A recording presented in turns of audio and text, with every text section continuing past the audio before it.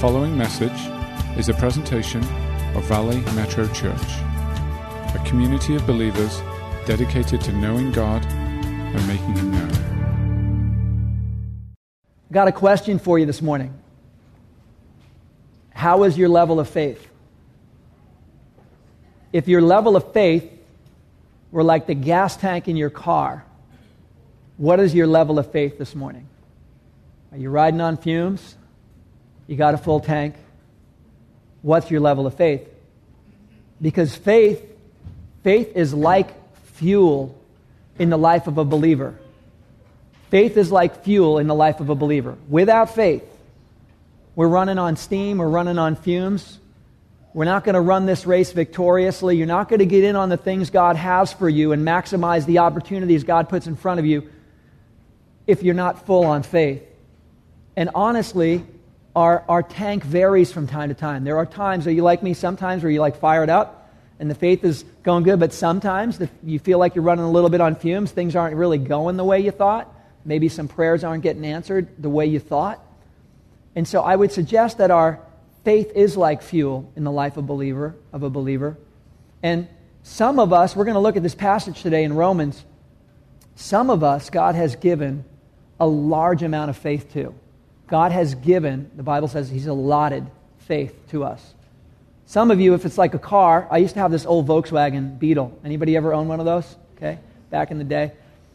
That thing, $10 would fill it up. It had a little tiny tank. It didn't take much to keep that tank full. It was a little tank. But there's others here that have SUVs and it takes $100 to fill it up, right? Some have small tanks, some have big tanks. Some tanks are full. Some tanks are low.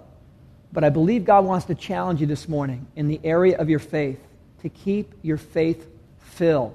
Keep your tank full. Whatever amount of faith God has given you, whatever size tank He's given you, to keep it full. And even we're going to see at the end here, there are people who God has given them a level of faith, and yet they said, increase mine, God. Increase mine. Yeah, I have a fuel tank that's the size of a Volkswagen, God, but would you make it the size of a semi? I used to be able to take 10 gallons, but can I take 100 gallons? There are people, even apostles, who said, God, increase my faith. I know you've given me this much, but I want an increased faith. I also want us to look at this passage this morning from another angle, an angle that's not often looked at. That when you and I have levels of faith, when you and I are walking out our faith, there's a major factor that a lot of folks disconnect, and it has to do with the kingdom of God and the way God designs His kingdom. That if you and I have faith just with God doing our own thing, that's good. But there's a whole nother dimension of how our faith responds to those around us. The way your faith and my faith responds to those around us has a big factor in the blessability of our lives. Paul is writing to the Roman church. They're believers. He's saying, guys, there's people around you in this room and in your life with different levels of faith. How do you react to them? Do you look down on people with low levels of faith? People that are just kind of, skipping along and not really figuring this faith out very much? Or when people are taking a real narrow path, they're walking in this level of faith, do we critique that? Do we judge that? Do we look at other people's faith as like ours is the right zone and theirs is not? Because that's what was happening in the church, in the life that he's writing to the Romans. It's kind of like this, when people have a political view, most people believe their political view is the right one, and anybody to either side of them is either right or left, right? Isn't that how it works? They are right. Everyone else is either right or left of them, right? In the Roman church, it was the same way in the faith. People thought they were right about the faith, and everybody else was either to the right or to the left of where they ought to be. And Paul is saying, listen, if you want to really get in on the kingdom of God, if you want to understand how it works, if you want to understand blessability, real maturity, if you want to know what being strong in the faith really is, a big part of it is how we respond to those around us. So let's take a look at this if we could. If you have your Bible, we're in Romans chapter 14. And Paul is addressing this. To set it up, Romans 12:3 says this. It tells us to have sound judgment and use it based on, listen to this, the measure of faith that God has allotted to each one of us. In other words, use your judgment properly based on the amount of faith that God has allotted. That's interesting because we don't always look at it like there are different levels of faith, different measures of faith. I know when I look, and I love some of these biographies of these people that God used profoundly. I think of Bill Bright, Campus Crusade for Christ. I think of Cunningham from YWAM, and I think of the founders of Salvation Army and other amazing movements historically that God has done profound things. And I'm thinking, these guys didn't have a small tank. When it comes to their fuel, their faith, they didn't have a little tank. They had a big tank. And there were probably times where they were filled and other times where they were running on fumes. But these guys had big tanks. There have been men and women of God throughout history who've had these levels of faith. And there's apostles even saying, God, would you increase mine because I want that kind of level of faith. And I'm hoping, my prayer this morning is that you begin to look at your faith a little deeper, a little bit more personal, and understand the level of faith God gave you and how full is your tank. And at the end, there's going to be a prayer opportunity. Maybe there's some things in your life right now that you're struggling with, matters of faith. If you're like me, there's always things coming up that challenge your faith. That's the only way God can grow your faith, by the way, is when He stretches your faith. If your faith is not stretched, your faith will not grow. Let me say that again. If your faith is not stretched, your faith will not grow. Your faith cannot grow unless it's stretched. And unless we get our faith stretched, it won't grow. There are times in your life where your faith's getting stretched, and like some of the people we're going to conclude with today, I want to be one of those that say, God, I believe, but help my unbelief. God, I have faith, but can I have more of it? Because there is so much life, when you look at the abundant life that Jesus offers, that we're saved by grace through faith. Through faith. Anything not done in faith is sin, the passage is going to tell us today. That faith is the assurance of things hoped for, the conviction of the unseen. Faith, hope, and love. We looked at this passage, the song earlier today. And everything else is going to go away, but faith, hope, and love. And so there's this dimension of faith. We begin our journey with faith. We continue in it through faith. We succeed and we overcome through faith. And faith is such an enormous part of your life and mine that Paul is trying to say that even in the church, even people that have different levels of faith, even if people are way stronger in the faith than others, what you do with your faith will determine true maturity. And so let's look at this, how he breaks it down. Romans chapter 14, we're going to look at this in sections. Talking about your level of faith. It says, accept him whose faith is weak, without passing judgment on disputable matters. One man's faith allows him to eat everything, but another, whose faith is weak, eats only vegetables. The man who eats everything must not look down on him who does not. And the man who does not eat everything must not condemn the man who does, for God has accepted him. Who are you to judge someone else's servant? To his own master he stands or falls, and he will stand, for the Lord is able to make him stand. One man considers one day more sacred than another. Another man considers every day alike. Each one of us should be fully convinced in his own mind. He who regards one day as special does so to the Lord. He who eats meat eats to the Lord, for he gives thanks to God. And he who abstains does so to the Lord, and he gives thanks to God. For none of us lives to himself alone, and none of us dies to himself alone. If we live to the Lord, and if we die to the Lord. So whether we live or die, we belong to the Lord. For this reason, Christ died and returned to life, so that he might be Lord of both the dead and the living. You then, why do you judge your brother? Or why do you look down on your brother? For we will all stand before God's judgment seat. It is written, as surely as I live, says the Lord, every knee will bow before me, every tongue will confess to God. So then, each of us will give an account of himself to God. Therefore, let us stop passing judgment on one another. He's talking in this passage about some being stronger in the faith than others. Maybe you're brand new to the faith. Maybe you're just checking out the faith, and we're at one level of faith. Maybe you've been in the faith a long time, but maybe you had a greater level of faith at an earlier time in your life. maybe you might feel like, well, I've been in the faith a long time. I'm pretty mature. I'm pretty strong in the faith. I got this down. Paul is saying here, this is what strong and weak in the faith is. Strong in faith and the weak is determined by how we look at those around us who are weaker in the faith. This is important. The Pharisees thought they had radical faith. And Jesus is like, you guys don't even get the faith. Because the Pharisees were constantly looking down on people who were weaker than them and judging and critiquing them. And Jesus never did that. When people were weak in the faith, Jesus came up to them and put his arm around them. Jesus went to people with no faith, little faith, hardly any faith, and he pursued them in love. That's what maturity does. That's what strong faith does. And the context in this passage right here, he's saying different levels of faith do different things. Back in this point in time, there was a big issue with the church, Jewish believers and Gentile believers. They all believed in Jesus. But the ones with the Jewish background were remaining kosher. They were very critical on what they ate and what they didn't eat. And the Gentiles were like, we don't really care about that so much. The Jewish people also celebrated certain feast days, and they were very religious on how they did it. The Gentile believers didn't care so much about that. And now you have a blended church, kind of like us. We come from all different backgrounds, and if we were to go around the room, some of you were raised in an atheist home, some of you were raised Catholic, some of you were raised,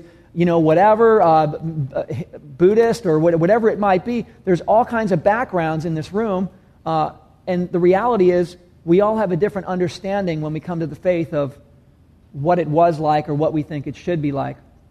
As we grow in the Lord, as we explore His Word, as we grow as a disciple, there's these different issues of faith that come up. Some of us are choosing to take a narrower path. Some are on a little wider path. What do we do with those who are on a wider path? Do we critique them? Do we look down on them? Do we judge them? Because that's what was happening. If you ask people, and they've done surveys on people who don't go to church, people that are not plugged into any community of faith, what their biggest issues are with the church, many would say hypocrisy. Many people have the view that the problem with the church is hypocrisy. Their view is that believers somehow believers are going to look down on them because their level of faith is down here and it's weak, kind of like the Pharisees did. And that's really wrong. I mean, if we're going to represent Jesus, we don't look down on anybody. Yet this was happening in the church that he's writing to the Romans. And to be honest with you, it happens among us. Here's the way it happens among us. Somebody does something and they mess up. And someone's like, I can't believe they did that. Can you believe they did that? I can't believe they did that. And pretty soon, yeah, that was lame. I thought they were a believer. I'm surprised at them. Oh my goodness. And all of a sudden, we're going off on someone who slipped and fell along the way. There's a sad statement that I've heard. You might have heard it too. And let it never be said of us. Let it never be said of us. It's been said that the Christian army is the only army that shoots its wounded. Have you heard that term? That is not the heart of God, church. That is not the Spirit of God. That is as far from the Spirit of God. In fact, that is demonic. That is from the pit of hell. Anybody that would say we shoot our wounded, never. We're an army of love. There's a revolution that God's doing in hearts. It began on the cross and it's been living out today by the power of the Spirit in the lives of believers. And in this war, in this spiritual battle that's going on, if one of our comrades, guy or gal, is out there, and maybe they shouldn't have got out of the foxhole. Maybe they were told to stay in the foxhole, and maybe they didn't listen. Maybe they got up and they said, I'm not listening, I'm going out there anyway. And guess what? They took a bullet. They took some shrapnel, spiritually speaking. Are we going to shoot our wounded? Are we going to look through the scope and get critical with them? Focus in on them? This is what happens, church. This is what Paul's talking about. Paul's saying this is whacked. It is wrong. It is not blessable. Yet, as believers, we can focus in on them and go, yep, they're hemorrhaging, all right. Shouldn't have got out of the foxhole. We told them. It's only a matter of time. No, that's not what we do, church. What we do is we get out of the foxhole. We crawl through live fire, live rounds. We grab our comrade. We put him over our shoulder, and we crawl back in that foxhole with them. Jesus said the sick need a physician. How many of you guys know that? The reality is this. We can't be a church, we can't be a people that shoots our wounded. We got to be so careful. Please hear me. We got to be so careful on how we talk about those who are weak in the faith, even among us. Because there's a time when you were weak in the faith, maybe you are right now. We're not really so strong in the faith if we're talking about those who are weak in the faith. That's exactly what he's saying here. He's like, guys, if you want to understand the kingdom, how you view the weak in the faith is critical. He's like, how are you to judge another man's servant? In other words, he's saying this: if you're a boss and you have a job and you hire employees and you critique them and you review their performance and you decide to either let them go or promote them, you can do that. You're their boss. You hired them. But in the kingdom of God, it doesn't work that way. They're working for the Father.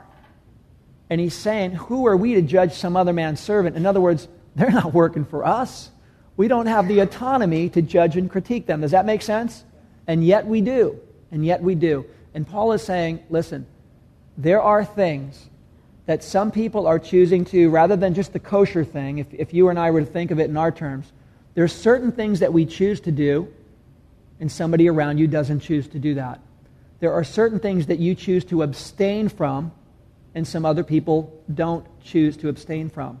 Do we look down? Do we criticize? Do we judge? Because God's saying it's a family of believers. We're a community of the Holy Spirit. Through what Jesus did, we are a family of believers. We have one Lord, one Father, one Spirit, one baptism. This is the way the Word looks at the church, the body of Christ, the believers. And the Father looking down at His family, it's got to break His heart when some are pointing to the other and some point to the other, and people are thinking they're mature, but really they're looking down and focusing and critiquing those who are stumbling their way along. Does that make sense? That's exactly what he's speaking to right here. Some have narrower paths, and what happens if God is calling you? First of all, the Bible says what sin is and what sin's not, and we're all supposed to turn from our ways and walk with Jesus. So we're all on this journey, but on this journey with Jesus collectively, there are different levels of faith. And some people's faith is calling them to a narrower path than somebody next to them. And what happens, because it was happening here in this story, the ones who were walking in the narrower path, and part of that is not because they had to, but they felt the Lord was calling them to a more refined place, if you will, that they're walking a little closer to Jesus, a little narrower, they would be inclined to look at somebody walking a little loose over there and critique and judge them. By the same token, if somebody was walking a little further away from Jesus, walking with him, but not quite the narrow path as the other person, that person would tend to criticize or critique that person as though, well, maybe they're just religious or they're narrow-minded. You see, everyone views things based on where they are, to the right or to the left of where they are. And in the church right here, the ones who were walking narrow were critiquing the ones who were walking a little loose. The ones who were walking a little loose were critiquing the ones who were walking a little narrow. And this is what he's saying right here. He's like, the Holy Spirit is calling all of us to walk with Jesus. But there's different levels of faith. And we can't judge or critique or criticize the different levels of faith. He uses a couple of terms here. He's saying, he's writing this in the beginning. He says, I'm talking to you guys about disputable matters. Here's what's interesting. There are some people who don't think there are disputable matters in the church. There are some people that don't think there is any disputable matter. I would suggest to you, Paul is writing to the church and saying, there's some disputable matters. And I'm going to write to you about the disputable matters. They're not the absolute truths that God's calling everybody to. They are preferences of where God is calling people individually. They are preferences and choices of walking closer to the Lord or where you walk is out.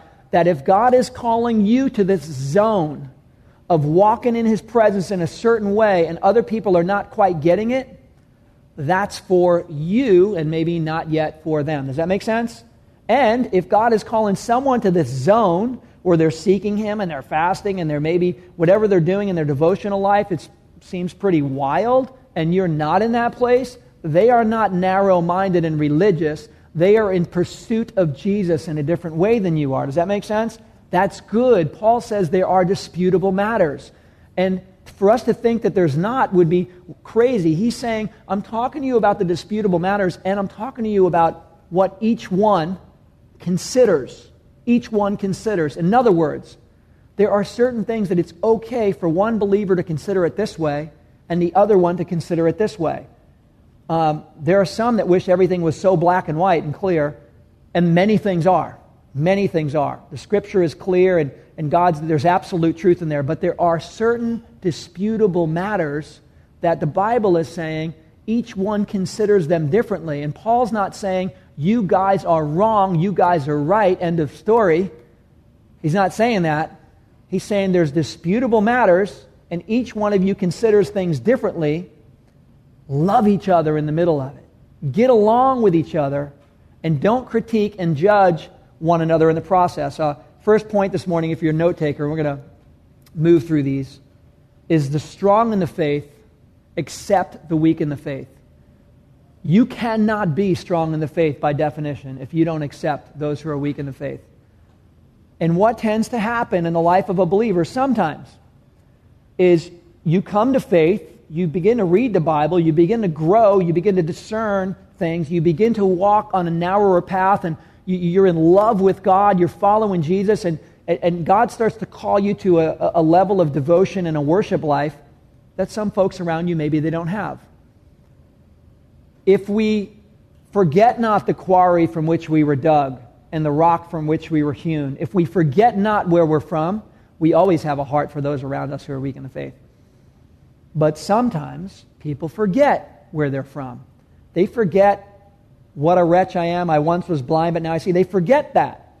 And they start to move along in the faith and start to slowly but surely become like a Pharisee, to where I got it down, I understand this, I can't believe they're doing that. Would you look at them, Martha? Would you look at them over there, Martha? What's wrong with them? They are so weak in the faith. And this is how gradual it starts to happen.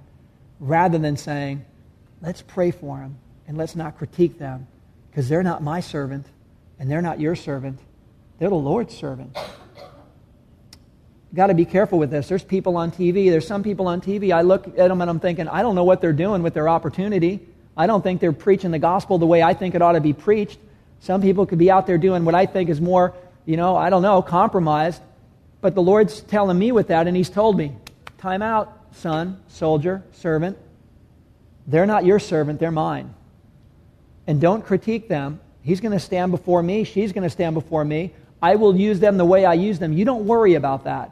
You look this way. Does that make sense? And that can happen around us in ministries. It can happen throughout the kingdom of God. This is a critical reality. The strong in the faith accept the weak in the faith. If we don't accept the weak in the faith, we're totally missing the heart of Jesus, because it's exactly what He did. No matter where, even if they had no faith, He would drop a knee. He would take a knee, boom, and say, hey, I love you. That's a critical thing. When we start to elevate ourselves because our faith is stronger, or we're mature, or we get it more, or we understand things of the Spirit more, and therefore we are missing a huge component of the kingdom of God. Moves on in verse 13. He says this, Instead, make up your mind not to put any stumbling block or obstacle in your brother's way. As one who is in the Lord Jesus, I am fully convinced that no food is unclean in itself. For if anyone regards something as unclean, then for him it is unclean. If your brother is distressed because of what you eat, you are no longer acting in love. Do not by your eating destroy the brother for whom Christ died. Do not allow what you consider good to be spoken of as evil. For the kingdom of God is not a matter of eating and drinking, but of righteousness, peace, and joy in the Holy Spirit. Because anyone who serves Christ in this way is pleasing to God and approved by men. Let us therefore make every effort to do what leads to peace and to mutual edification. Do not destroy the work of God for the sake of food. All food is clean, but it is wrong for a man to eat anything that causes someone else to stumble. It is better not to eat meat or drink wine or do anything else that will cause your brother to fall. Okay, let's break it down this way for us. We're not living in this kosher world that they were. They had different feast days and different foods to eat. They didn't eat shellfish, no lobster, no anything like that. They didn't have cheeseburgers because you wouldn't mix the meat and the cheese. They wouldn't have a milkshake with their burger. They don't roll like that. And so those things might stumble you, or you might stumble them. But in our modern context of what this is about, there are things, he's talking about stumbling people. Again, here's maturity, here's big faith. You want to talk about strong faith? Strong faith is considerate about what stumbles others. Some people think their faith is strong because them and God have something going on. And me and God got it going. We're strong. And Paul's saying, hold on. No, strong faith is a faith that actually cares about those around them enough to the point where you don't want anyone to stumble. Now, a lot of people in this individualistic society we're in, we're so narcissistic, most people would think, hey, if they have a problem with that, that's their problem. That's the way we tend to think in cities and, the pace of the world that's going on today. It's like, hey, they need to figure it out. That's their problem. Paul's saying, no. If it's their problem, let it be your problem. Paul's saying, if they have a hard time with it, would you be mindful of that? Would you be loving and considerate enough to be mindful about those around you and what they struggle with? And he's talking about what we eat, which, again, the kosher thing doesn't apply so much. But how about this? How about what we drink? There are some that drink and some that choose to abstain from drinking. The Bible doesn't say in the New Testament that you have to abstain from drinking. The Bible doesn't say that. Talking about drinking, the Bible says, don't be drunk with wine, which is dissipation, which means pollution, but be filled with the Holy Spirit. In other words, the Bible's not saying don't drink, but it is saying don't get polluted.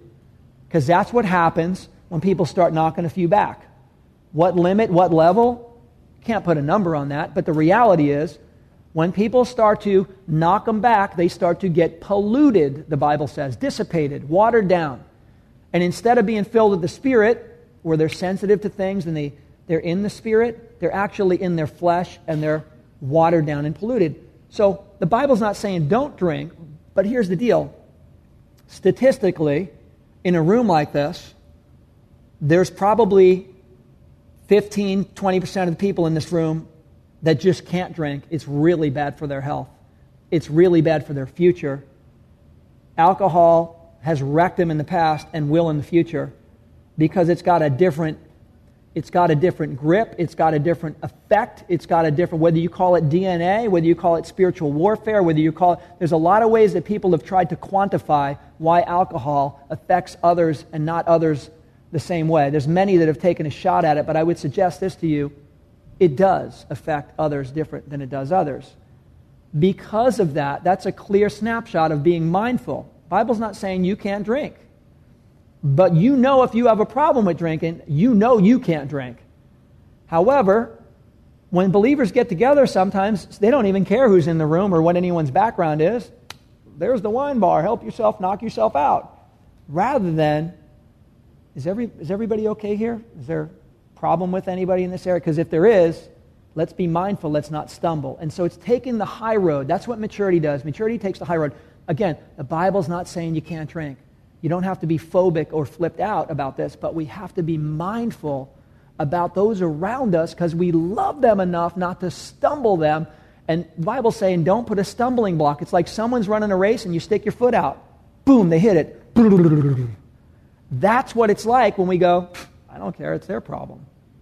We might not intend to do that, but the strong in the faith have to be mindful that way. So that's an important one. That's our second point this morning, is the strong in the faith remove stumbling blocks. You got to identify stumbling blocks and remove them. And everything doesn't stumble everybody, but there are certain things that'll stumble people. There's certain things. You just got to be mindful and prayerful. Here's what it's telling us in verse 20. This is a radical verse, guys, and this really speaks to me. It says, do not destroy the work of God for the sake of anything. Don't destroy the work of God. And we're thinking, what? I have the right to do this. I have freedom in Christ. I've got liberty. I can do whatever I want. Yeah, that's what the low level of faith says. That's what the weak faith says. But the strong in the faith say, I don't want to be stumbling people. Yeah, I have liberty. I have liberty. Where the Spirit is, there's liberty. There's freedom. I have liberty, but I don't want to mess somebody up. So I'm going to be mindful. Does that make sense? That's what mature faith does. That's what strong faith does.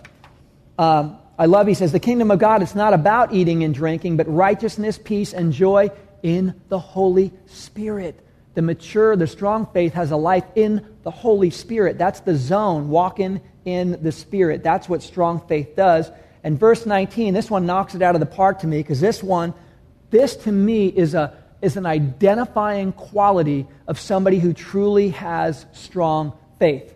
Not how much Scripture they've memorized, not how old they are and how long they've been in the faith. This one is enormous, because this is right at the heart of God, right here. He says that in verse 19, he says, make every effort to do what leads to peace and mutual edification. Wow. Is peace and mutual edification that big of a deal, or is it a low deal? He's like, no, it's a huge deal. Make every effort we can that leads to peace and mutual edification. In other words, there's going to be disputable matters, and there's going to be different opinions.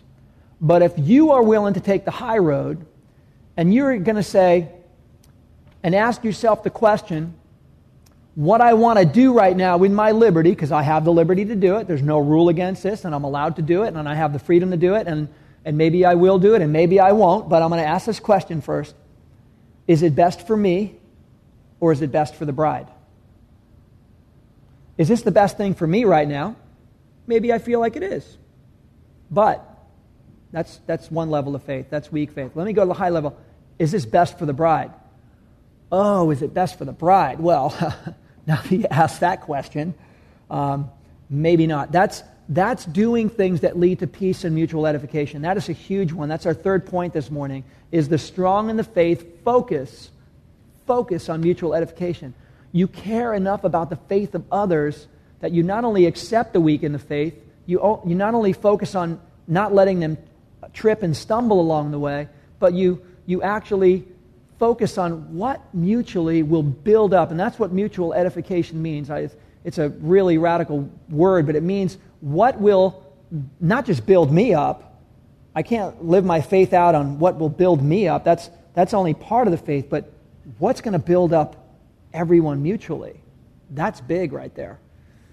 And this term comes up, mutual edification, a lot, and you can't understand the kingdom of God until you understand mutual edification, because Paul says that's the reason God even gave the gifts out.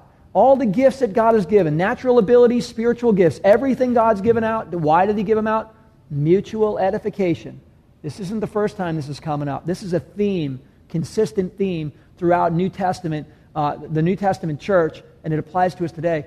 And if you and I will start to understand this mutual edification thing, and that it means a lot to God, that whatever he gave us with a gift or a talent or a resource or a spiritual gift, that the focus is for the mutual edification.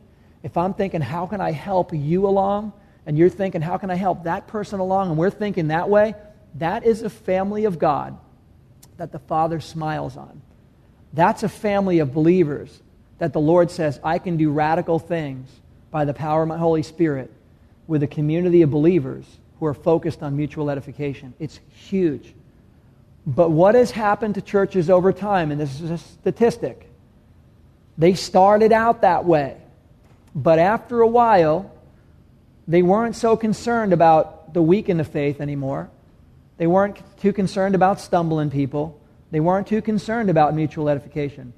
And a church that stops being outward focused starts to become inward focused. And inward focused communities end up devouring themselves. They end up critiquing one another. They end up being judgmental and looking at others. If this is something that comes up, and this is an area that the devil is really great at trying to get you to believe things about the one and others in the Bible. He's been historic this way. I want a little additional reading for you is the Screwtape Letters. I mentioned this before, but I want to mention it again. Screwtape Letters by C.S. Lewis. There's a modern English version. It's so easy to read. It's, I don't know, maybe 30 pages. But it's a little booklet. Get the modern English version, and it talks about exactly how the devil tries to get believers to turn around and stop looking at the Lord and others, but start looking at those among us and stare at them long enough and come to judgments and conclusions. It's a pretty brilliantly stated book on how that happens. But if we will focus on mutual edification, if we will focus on what builds up the family of believers with our gifts, with our attitudes, Watch out. This is where revival begins, guys. And then he goes on in verse 22, and this is what he says. He goes, so, whatever you believe about these things, keep between yourself and God. Blessed is the man who does not condemn himself by what he approves, but the man who has doubts is condemned if he eats, because his eating is not from faith, and everything that does not come from faith is sin. This is what he's saying here in summary. God has already spoken to you about some things. God has shown you some things. The Bible is very clear on some things. On other areas, there's disputable matters. Disputable matters. What movies you watch, what you do, what you don't do, what you abstain from, what you partake in, even in the church, even among believers who love Jesus and are, there are disputable matters. There are preferences and differences in areas we're working in. He's saying this: if God has already shown you or spoke to you in an area, that's between you and Him. Don't put that on other people. Does that make sense? What He's shown you with your path and your walk, don't throw that on others. Don't make them conform to your image. We're all trying to conform to the image of Christ. That's big, because that's exactly what the Pharisees did. They went beyond what is written. They started adding things, and they were expecting others to do the thing. And Jesus said, woe to the yeast of the Pharisees. They are adding stuff to God's cake, and God didn't put it in there, and woe to them. We can do that without even being intentional about it, guys. We can start thinking, well, God showed me, and God showed, and we can project that on people. He's saying, if God showed you, you be obedient with what God showed you.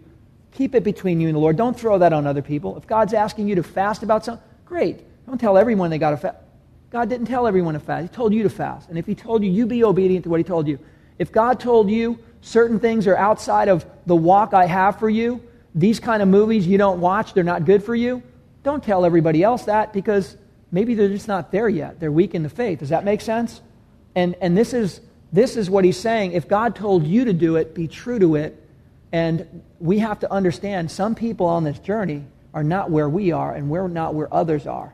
But we're all in mad pursuit of Jesus, the resurrected one. And so, moves on in verse 1. I'm going to finish this section. In fact, this would be great if the worship team would come up, because he's keeping with the theme here. Chapter 15, he says this: we who are strong ought to bear with the failings of the weak, and not to please ourselves. Each of us should please his neighbor for his good and build him up.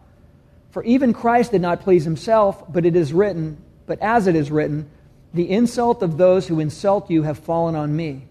For everything that was written in the past was written to teach us, so that through endurance and the encouragement of Scriptures we might have hope.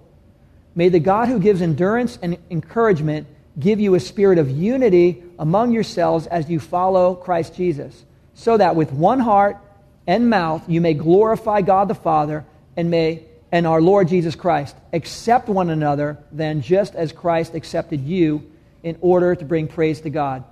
He's basically saying, when someone around you stumbles, because people will, we don't judge them. When we slip or stumble, we don't want people to judge us. We don't excuse it, but we encourage them to get back in the race. And he's saying a term here that's important. He says, we bear with one another. We bear with one another. Bearing with one another means come alongside somebody who's got a struggle and actually let them throw your arm around and bear with one. Would you help them with their burden? Not judge, not critique, but to bear with one another. This is what a family does. If you're in a family and you have people in your family and they're going through something, we don't want to judge or critique them. We want to come alongside and love them and bear with them. That's what mature faith does. If we were the ones that were going through a hard time, and maybe some of you are today, and your faith is running a little bit on fumes, you want others to bear with you too. You want them to come alongside you and stand with you. And I do when I'm in seasons of my life where I'm running on fumes. I want others to stand with me and bear with me. I don't want to be like, people thinking, what's wrong with your faith? And moving on, I want them to say, yeah, I could tell you're struggling in your faith. Let me remind you, as it says through the encouragement of Scriptures, let me just tell you a promise of God that He has for you. And when you share with others and you give them a word in season, it's an amazing encouragement for those who are running a little lean in their faith.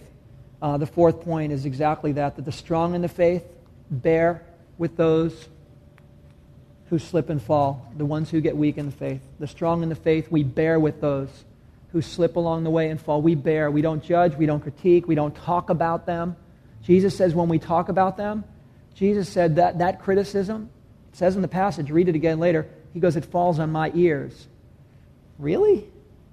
Our critique of that person falls on Jesus' ears? Isn't that interesting? So whatever you've done to the least of these, you've done to me. Jesus is like, yeah, it falls on my ears. We don't think of it that way, but if we're going to be strong in the faith, I think we need to start thinking of it this way. And as we wrap in prayer, I want to encourage some of you to come forward, and there's areas in your life that you're pursuing God and you're walking out your faith, but you're running a little lean. I know I do, and we need prayer. God honors prayer. Peter was walking with Jesus. He's an apostle. So Peter's got big faith. He's the kind of guy who gets out of the boat when everyone else is scared to death.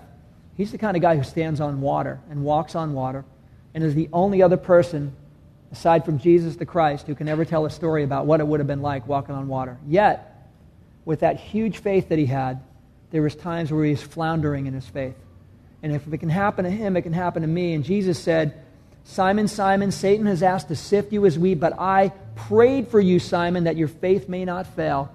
And when you have returned, go strengthen your brothers. Even somebody like Peter, who's a straight-up apostle, gets weak in his faith. And Jesus says, I am going to pray for your faith, Peter. Your faith is running lean. You're running on fumes. And if your faith doesn't get fired up, you're going to stumble, Peter. I am going to pray for you that your faith comes back. Isn't that interesting? In Mark 9:24, there's a father, and I love this story because I relate to it. It's close to home for me. A father who's crying out to God for his son. And he's saying, God, would you please do something for my son? And Jesus comes up and says, what is it you want? Do you believe I can do it? Do you believe I can do it? And the father says, yeah, I believe, but can you help me with my unbelief? And I love the brutal honesty. I believe, Jesus, you can do anything, but this has been like this a long time. I believe, but can you help me with my unbelief? And there's a father crying out saying, Jesus, I believe, but can you help me in this faith area? I mean, I have faith, but I don't know how much faith I have. Can you help me? Jesus honors that prayer and helps him with his unbelief. In Luke 17:5, even the apostles all say, Jesus, increase our faith. I know you've given us a measure of faith, but our tank's not full. Our tank is running low. Will you increase our tank? In fact, will you even give me a bigger tank? I don't want a Volkswagen-sized tank of faith anymore. I want a semi-truck-sized. Does anybody want a semi-truck-sized? That kind of tank of faith will run for a long time. I don't know about you guys, but I want that kind of faith. I don't know where God's calling you to increase your faith this morning, but I trust everyone in the room, there's an area He's calling you to increase your faith. Faith is the assurance of things hoped for, the conviction of the unseen. And I don't know what promises in Scripture or personal revelation that God's given you or shown you that you're supposed to walk in, but it's not looking so great right now. It's not looking in the natural so great. I don't know what that is, but you do. And whether it's with your finances or your family or someone that you're crying out to God to come to faith or a personal struggle you have or overcoming an obstacle in your own life, whatever it is, God has long honored prayers of God, would you increase my faith? And as we close this morning, I want to encourage you to come up to our prayer team and say, here's an area I want increased faith. And let God stretch you and increase you in new areas. Because the reality is, guys, lightweight faith, it's not going to get it done. Lightweight faith is not going to get it done. Not in the times that we're about to embark on. We're about to embark in times that are unprecedented historically.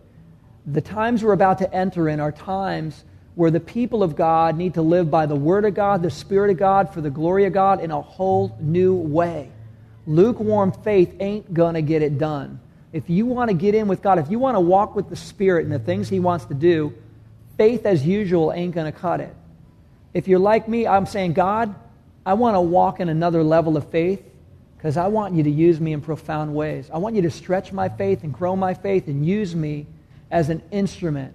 Is anybody else in that camp this morning where you're saying, God, I want to get in? God will honor that and He will use. The eyes of the Lord go to and fro throughout the whole earth looking for hearts that are completely His so He can strongly support them. God has never changed in His model of pursuing the ones who love Him and the ones who have faith. He's never changed that way. And this morning, He's asking the same question. And so I'm going to close in prayer. I just want to, if we can bow our heads for a second here and just ask God to seal some things in our heart. Mighty God, I just praise You for this passage about strong faith. This has been a presentation of Valley Metro Church. To hear more messages or to support future podcasts, please visit valleymetrochurch.com.